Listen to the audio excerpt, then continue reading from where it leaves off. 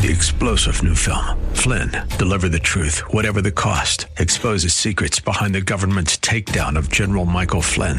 Flynn knew what the intel world had been up to. He ordered the first audit of the use of contractors. This set off alarm bells. He told the truth. He was the most dangerous person for Donald Trump to hire. They had to get rid of Flynn. Flynn, Deliver the Truth, Whatever the Cost. Available now. Watch it today. Go to salemnow.com. salemnow.com. This is Cornerstone Connection, the radio ministry of Pastor Gary Hemrick of Cornerstone Chapel in Leesburg, Virginia. Pastor Gary is teaching through 2 Corinthians. Real love is calling, listen, truth opens up your eyes. Mercy is waiting for you with every sunrise. I thank God who put it into the heart of Titus the same concern I have for you.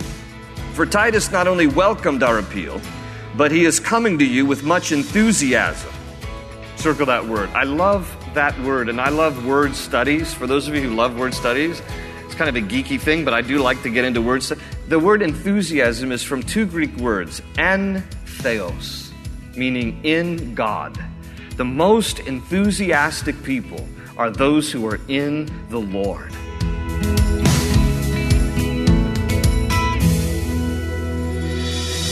Pastor Gary will show us today how enthusiasm is related to being in the Lord. But when you look around your church, is that true? Do you see the people who are in the Lord being enthusiastic servants, enthusiastic worshipers, enthusiastic students or leaders? Now take a look at yourself. When the call goes out for volunteers, are you jumping at the chance to help share the gospel? Lean into Christ today and discover what it means to be in the Lord and watch your enthusiasm grow. At the close of Pastor Gary's message today, I'll be sharing with you how you can get a copy of today's broadcast of Cornerstone Connection, subscribe to the podcast, or get in touch with us. But for now, let's join Pastor Gary in the book of 2 Corinthians chapter 8 with today's edition of Cornerstone Connection. Go to 2 Corinthians chapter 8. Well, if you were with us last time that we ended here in 2 Corinthians chapter 8, you'll remember that between chapters 8 and 9, the main theme that Paul is addressing here is the topic of giving. Paul is telling the church at Corinth that they should understand giving is a part of the Christian life, that Christians should be the most generous people. Can I get an amen on that?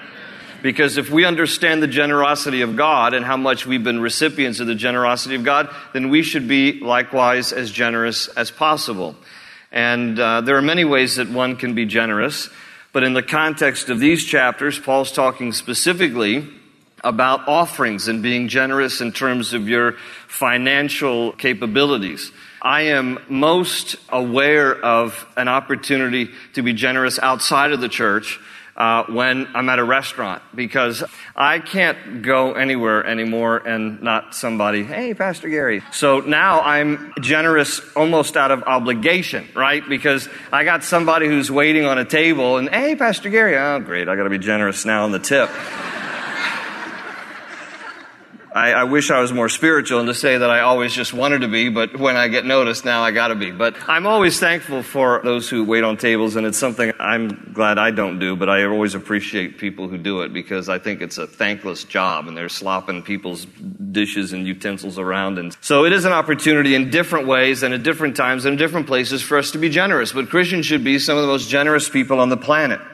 And so Paul addresses the topic of generosity, a word that appears, generous, or some form of the word, generosity, generous, 8 times between chapters 8 and 9. It is that word, generous or generosity, is found more concentrated in these 2 chapters than in anywhere else in all of the Bible. So this is a major theme that we need to understand, and there is a lot the Bible has to say about the topic of giving and generosity, and specifically the areas of money and possessions and stewardship. The Bible has a few things to say about it. There are roughly 2,350 verses in the Bible concerning money. This is roughly twice as many verses than on the subjects of faith and prayer combined. Jesus spoke more about the stewardship of money than he spoke about heaven and hell combined. The only subject Jesus spoke more about was the kingdom of God. 16 out of the 38 parables that Jesus taught had to do with some aspect of possessions or material things or the stewardship thereof. So this is obviously a major theme through Scripture, and the reason is because God wants us to understand that there is a correlation, a direct correlation between a person's spiritual life and his or her attitudes concerning the right management of the things that have been entrusted to us. That there is actually a correlation between material possessions and the stewardship and the management of those things in relation to our spiritual lives. And so much so that in chapter 8, Paul actually talks about giving as one of the spiritual disciplines, along with faith, along with knowledge, and along with loving other people. It was a verse we covered last time, but look again here, chapter 8, verse 7, where Paul says, "But just as you excel in everything, in faith, in speech, in knowledge, in complete earnestness, and in your love for us, see that you also excel in this grace of giving." Now realize that it's not the law of giving. We are not under the obligation of the law, but we are still under the moral aspect of the law, which is that there is a moral aspect behind stewardship, that we are not obligated. It is not a legal thing. And we're going to talk about this a little bit more because he expounds on this topic further in the chapter, that this is not a mandate of the law. We are now under the grace of giving. But grace always exceeds the law, and so we should never be looking for a way to do less than. We should always be willing to look for a way to be the most generous people because God is generous. Now, unfortunately, because of this topic, and we spoke about this last time, but it spills over further into chapter 8 and into chapter 9, so we're not done with this topic just yet. But let me just preface before I even dive into these verses by saying this, that I am aware that there is super sensitivity to this topic in the church. And that is due in large part to the abuse, in my opinion, of this topic from the pulpit. I think you'll be in agreement with me that you will find in most churches that people have an opinion about the topic of money and giving, and it usually falls into the extreme camps. On the one extreme, there is this concept that money is a necessary evil, and that money is a necessary evil, but otherwise it's dirty. It's something that is, you have to make in order to survive, but otherwise it has no intrinsic value, and that money itself can be a trap and can be dangerous, and it's evil. Okay? And a lot of times they quote Paul's letter to Timothy when it talks about the love of money is a root of all evil. It's not the root, it is a root, and it can be a snare. On the other hand, the other end of the spectrum is that God is all about riches and prosperity, and He wants everybody to be wealthy. And there are verses about how God does bless people. I mean, Proverbs 22:4 says, "Humility and fear of the Lord bring wealth, honor, and life." So, you can't escape the topic and realize, in fact, that God does provide for all that we have, including making some people wealthy, not so that they can hoard it, but so they can be a conduit of it, a vessel of it. But you have in the church, I think, these two camps, where it's like, money is evil, money is bad, don't make a lot of money, and it's a trap. And then you have this other aspect, which is, money is wonderful, and God, showers out blessings of money, and everybody should be prosperous and wealthy. It's just like, can we please understand the balance of what the Bible teaches and not get camped in these two extremes? There is a balance to this subject, but it is neither of those extremes. So I'm hoping that when we look here at chapter 8 and chapter 9, that we can understand the balanced biblical view as it relates to the topic of material things and giving, and again, the word that is used more times here than any other place in the Bible, generosity. So let me start by just recapping one of the slides that I showed last time we were together, and that is this, that giving is a privilege, chapter 8, verse 4, giving is a priority, chapter 8, verse 5, and giving is a sign of spiritual maturity, there in verse 7. That summarizes the first part of chapter 8. Let me read now the last part of chapter 8, where Paul takes kind of a commercial break in end of chapter 8, before he goes into chapter 9, he's going to pick up the topic of giving more so in chapter 9 about the principles of it. But first he has a little commentary here about Titus and Titus's role in this whole topic. Because what Paul did was he sent Titus to the church at Corinth to receive their offering. And there's a reason that he does this, and he's going to explain it further. Why doesn't he just go and receive an offering himself? There's a reason that he sends Titus, and he's going to explain it here in a moment. But follow along with me in chapter 8, verse 16. Paul says, I thank God who put it in the heart of Titus the same concern I have for you. And that concern is, again, growing in the grace of giving, understanding about generosity. This is a good thing to realize about Christians and stewardship. Everything has come from God. We have to be good managers of it.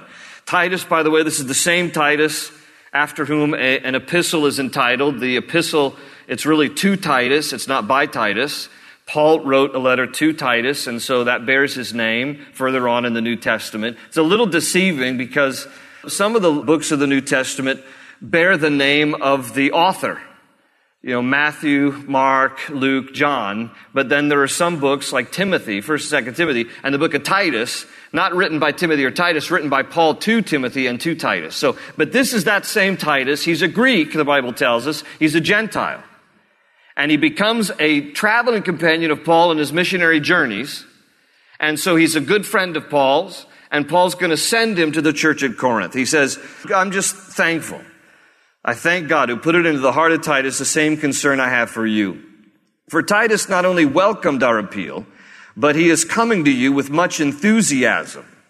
Circle that word. I love that word, and I love word studies. For those of you who love word studies, it's kind of a geeky thing, but I do like to get into word studies. The word enthusiasm is from two Greek words, en theos, meaning in God.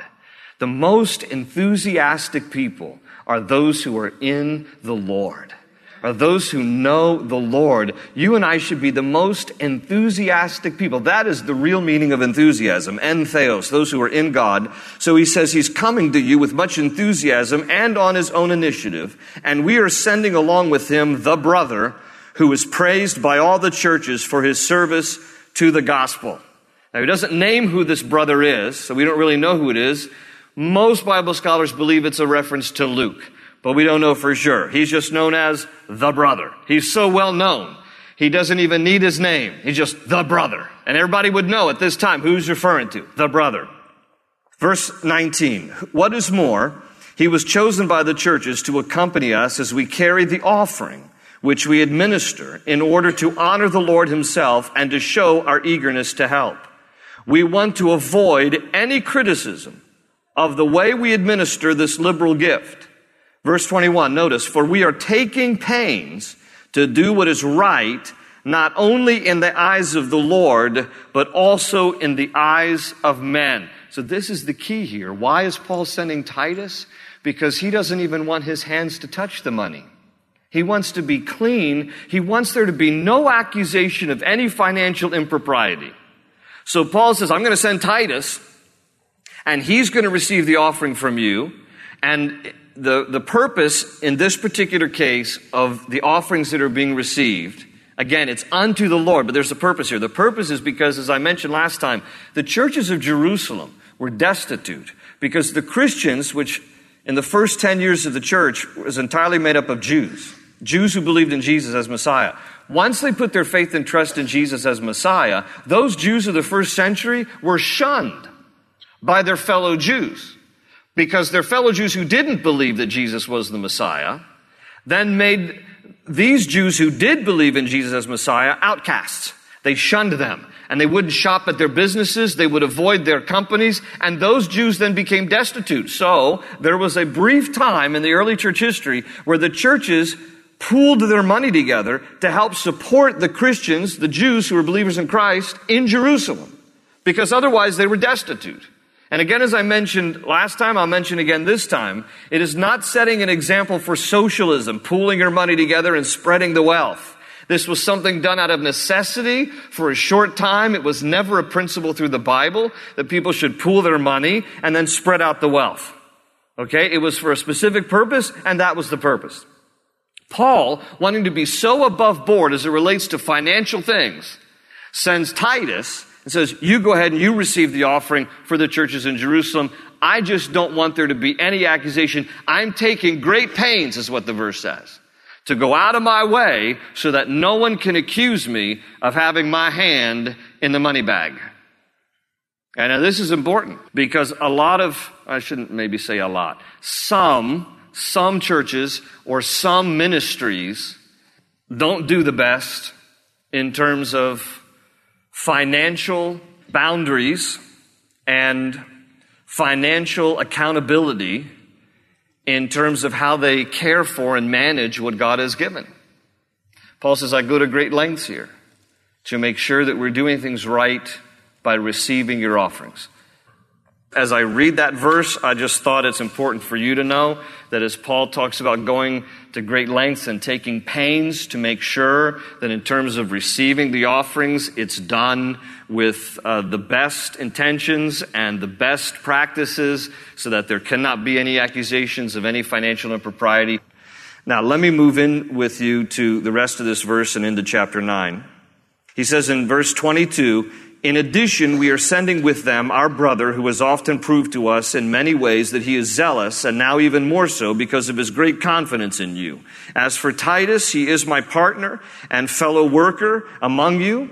As for your brothers, they are representatives of the churches and an honor to Christ. Therefore, show these men the proof of your love and the reason for our pride in you so that the churches can see it. So he's referring to the churches in Jerusalem who received this. He says, be generous so that it'll be a testimony of your love for us and your love for the other churches. Chapter 9. I'm going to read all of this and then backtrack and just make a few points. So it's only 15 verses. Let me just read through chapter 9, then we'll come back. This is a continuous flow of thought, by the way. He says, there is no need for me to write to you about this service to the saints, for I know your eagerness to help, and I have been boasting about it to the Macedonians, telling them that since last year, you and Achaia were ready to give, and your enthusiasm has stirred most of them to action. But I am sending the brothers in order that our boasting about you in this matter should not prove hollow, but that you may be ready as I said you would be. For if any Macedonians come with me and find you unprepared, we, not to say anything about you, would be ashamed of having been so confident. So I thought it necessary to urge the brothers to visit you in advance and finish the arrangements for the generous gift you had promised. Then it will be ready as a generous gift, not as one grudgingly given. Remember this. Whoever sows sparingly will also reap sparingly, and whoever sows generously will also reap generously. Each man should give what he has decided in his heart to give, not reluctantly or under compulsion, for God loves a cheerful giver. And God is able to make all grace abound to you, so that in all things, at all times, having all that you need, you will abound in every good work. As it is written, he has scattered abroad his gifts to the poor. His righteousness endures forever. Now he who supplies seed to the sower and bread for food will also supply and increase your store of seed and will enlarge the harvest of your righteousness. You will be made rich in every way so that you can be generous on every occasion, and through us your generosity will result in thanksgiving to God. This service that you perform is not only supplying the needs of God's people, but is also overflowing in many expressions of thanks to God. Because of the service by which you have proved yourselves, men will praise God for the obedience that accompanies your confession of the gospel of Christ and for your generosity in sharing with them and with everyone else. And in their prayers for you, their hearts will go out to you because of the surpassing grace God has given you. Thanks be to God for his indescribable gift. All right, let me back up and just point out a few things about this chapter. First of all, he says here, they are a part of the lower province of Greece. Corinth is a city within the lower province of Greece called Achaia. The northern province of Greece is called Macedonia. Paul's talking here about how they, in the province of Achaia, he says, I know you've been eager to help because you've expressed your eagerness, but he says, don't disappoint.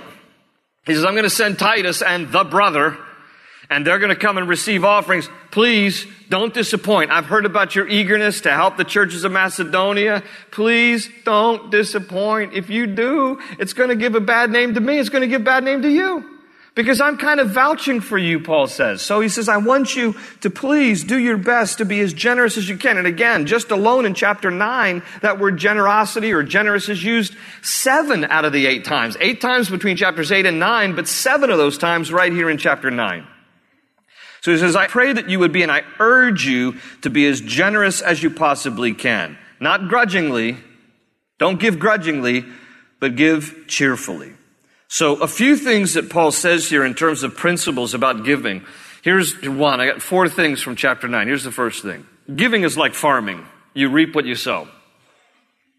And he uses those terms. Again, this is, first century is more of an agrarian culture anyway. So he's talking here in terms of reaping and sowing. That's verse 6, where he says, remember this, whoever sows sparingly sows will also reap sparingly. Sowing and reaping. These are farming terms. This is planting and harvesting. He says, and likewise, whoever sows generously will also reap generously. So it's this whole concept of like a farmer. A farmer puts a seed in the ground. The seed begins to generate and bloom and blossom and bear fruit. Now, if you only sow one seed, you're only going to get a small amount of harvest. If you sow much, you're going to get much more. Now, I don't believe for a moment that we should give to get. I think shame on us if we just think God is a vending machine and we're just going to keep putting stuff in and pulling the lever thinking it's all about giving to get. It's not about giving to get. It's about giving to honor. It's about giving to worship. It's about giving to give thanks to God. But God just simply says, to the degree that you give, I'm going to give in return. That there's this beautiful built-out law of reciprocity here. You sow much, you will reap much. You sow little, you will reap little. That God proportionally will return a blessing to us. And I don't believe that in terms of His generosity, it always comes in like kind. There are some things that God does in a generous way that are even more excellent than material things.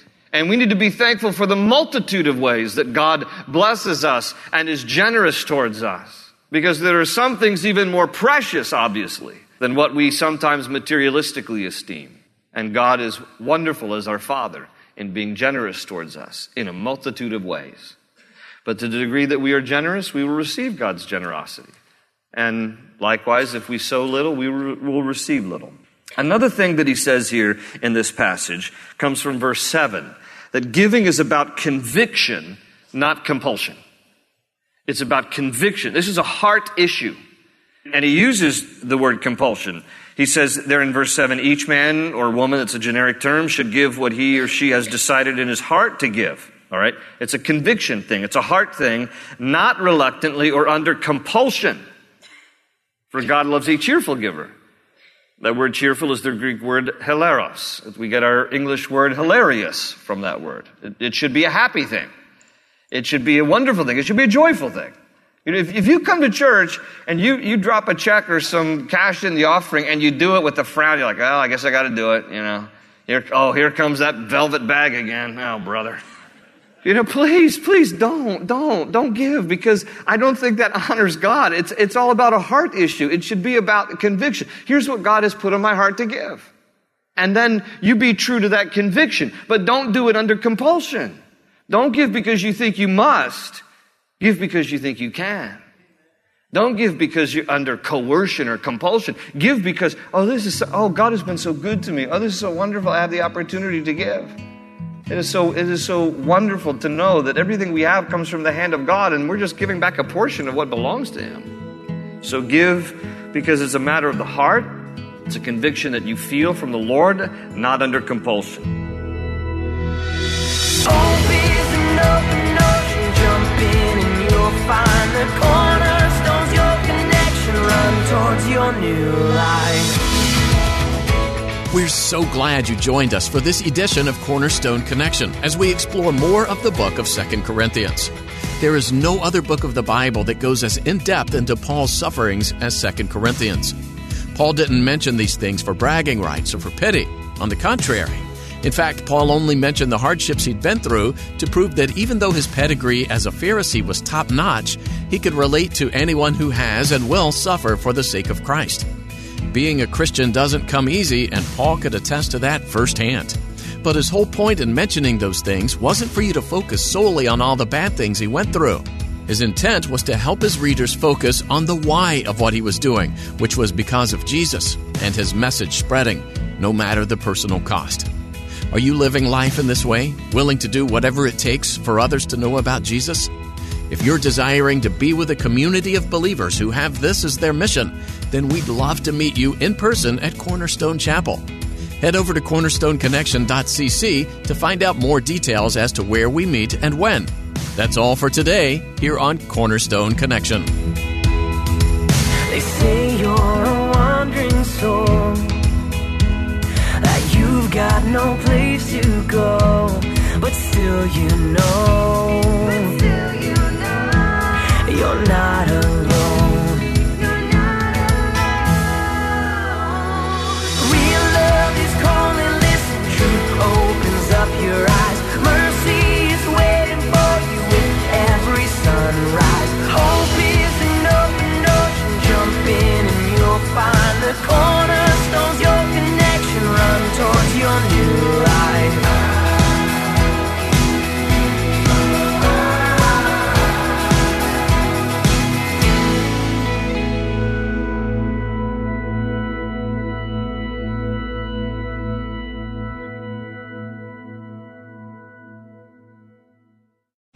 3-star General Michael J. Flynn, head of the Pentagon Intelligence Agency, knew all the government's dirty secrets. He was one of the most respected generals in the military. Flynn knew what the intel world had been up to. He understood its funding. He ordered the first audit of the use of contractors. This set off alarm bells. The explosive new documentary, Flynn, Deliver the Truth, Whatever the Cost, uncovers the facts behind this scandal. Flynn told the truth. He was the most dangerous person for Donald Trump to hire. I find out the worst enemy that I'm going to face in my life is right here in America. They took my assessment and they wanted me to change it. And I was like, I'm not changing it. They had to get rid of Flynn. With in-depth interviews, archival footage, and never-before-seen personal records of the man behind the headlines. I just felt like I was drowning. Flynn, Deliver the Truth, Whatever the Cost. Available now. Watch it today. Go to salemnow.com. salemnow.com.